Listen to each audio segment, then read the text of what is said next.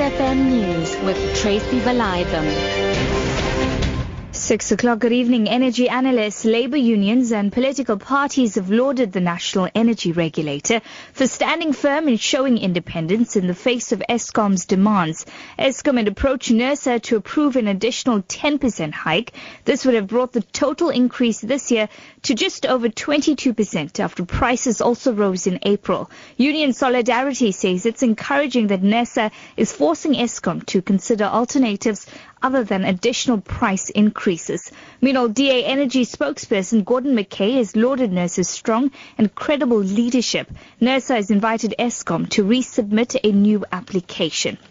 Energy analyst Andrew Kenny says Eskom must learn to control their costs to increase financial stability. I thoroughly welcome this rejection of Eskom's application for an increase. NERSA is doing a very good job, and they're quite right to turn Eskom down. In order to finance the new station, Eskom must do various things. But first of all, it must control its costs. Eskom's costs are running out of control, and it's completely its own fault, spending far too much, for example, on diesel and coal than it should. It must reduce these costs. Secondly, if he wants to get revenue for the future, must borrow. Eskom bonds, they've been downgraded several times. Instead, what Eskom wants is always the easy way out, raise the prices to the customers and get more money that way.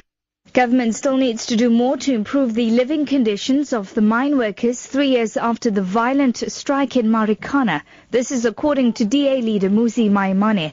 Maimane spent the day in Marikana explaining to widows whose husbands died in 2012 why he believes they have to be compensated. He promised that he would propose a compensation fund.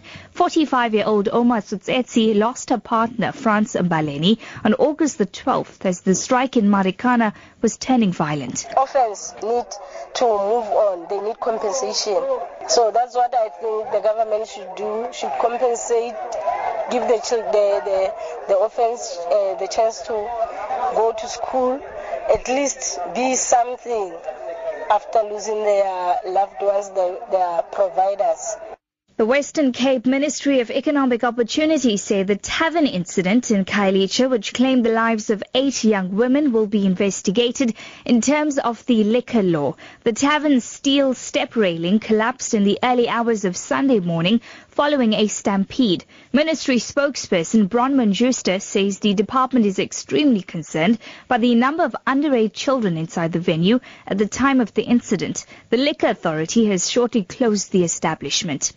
European Commission President Jean-Claude Juncker says he still believes a Greek exit from the euro is not an option and insists that the creditor's latest proposal means more social fairness. This after the European Central Bank decided at the weekend not to extend emergency finance to Greek banks after the breakdown of talks on giving heavily indebted Greece the last payment of its international bailout.